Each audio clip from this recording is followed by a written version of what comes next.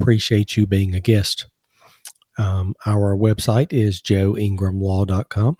Our phone number is 205-335-2640. As always, we do take cases from Huntsville to Birmingham, Tuscaloosa, Montgomery, Dothan, and even the Mobile area. If you have questions, do submit those to us, and we'll get back to you off the air with those questions. So, it's been a while since we've done a podcast, and it's certainly been a while since we've talked about any criminal issues. And I received some federal statistics this week about people that are incarcerated in federal prison, and I thought that would be a good topic for those that are interested in federal criminal cases. And so this is statistics as of January 2023. Just some quick facts about people that are in federal prison. Currently, as of January, there are 158,949 people incarcerated in federal custody. 158,949 people as of January 2023. The average minimum for offenders in federal prison was 165 months. Now, that's the average. That doesn't mean that everybody got that. There are some people below that, and there's some people above that. But that came out to be the average length of punishment for people incarcerated in federal prison, 165 months.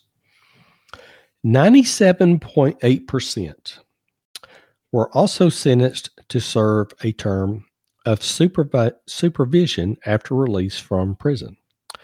Supervised release, sort of like probation. So that's a given, 97.8%.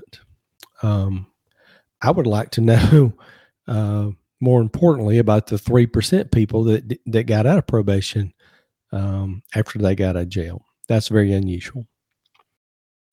61.9% were convicted of an offense carrying, now this is interesting, a mandatory minimum penalty.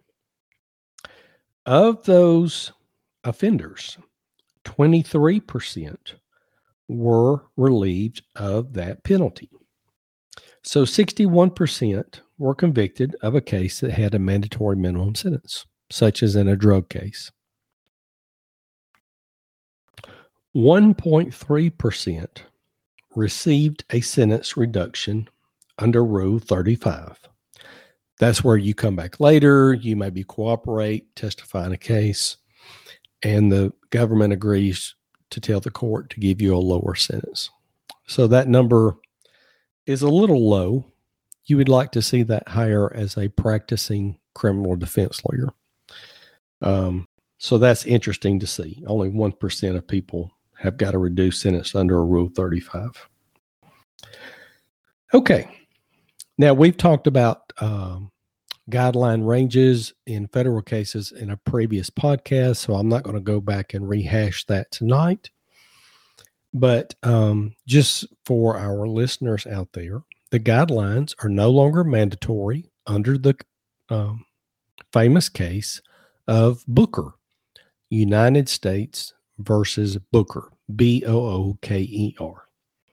97.8% of offenders in federal prison were sentenced after the Booker decision, which changed the guidelines from mandatory to advisory.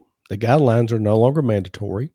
The judges have a little bit more discretion in determining and rationing sentences out to people charged in federal court.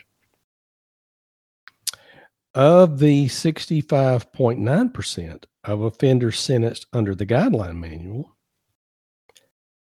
now we're getting into some real statistics here.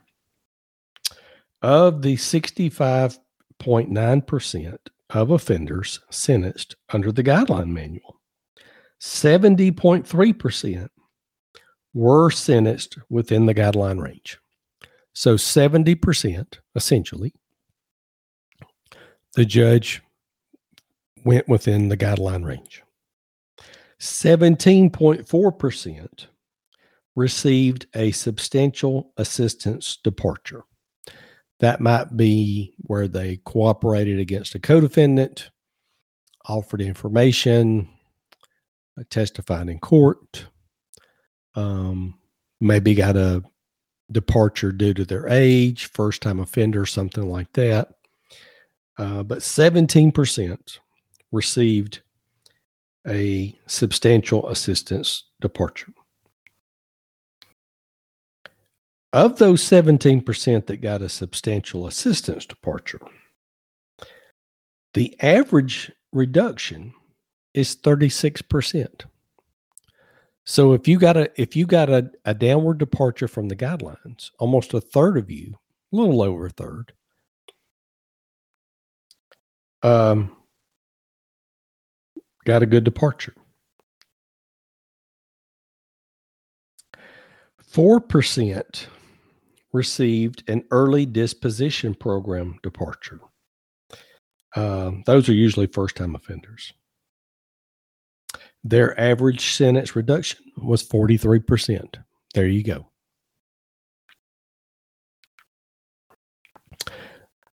Of people sentenced under the guideline range, 34% received a variance. So you might receive a variance if you have a health issue, elderly, infirmed, I don't know, whatever your lawyer's creative enough to come up with might help you with your sentence.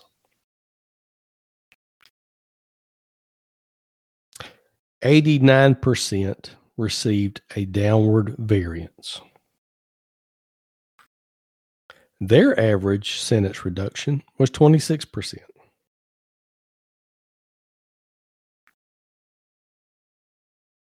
The average sentence of people sentenced in the guidelines was 60%. So 60% of all people sentenced as of, December 22, January 23, were sentenced within the guideline range, 60%. So that's just some quick facts about sentences in federal court. I always find that interesting because here in Alabama, we think the judges are pretty tough sentencing in federal court. I can assure you the judges in Montgomery are tougher, and the judges in Georgia are even more severe in punishment. Now, you go to cases, you go to states such as California, out west, Washington, Oregon, California, those judges tend not to be as severe. However, there is the exception, which is the state of Arizona, which is very tough on federal sentencing. So that's just some quick statistics about federal cases sentencing. As always, joeingramlaw.com, 205-335-2640. We do appreciate you being a guest. If we can help you, please let us know. As we always say, take care of yourself and each other, and have a good night. No representation is made that the quality of the legal services to be performed is greater than the quality of legal services performed by other lawyers.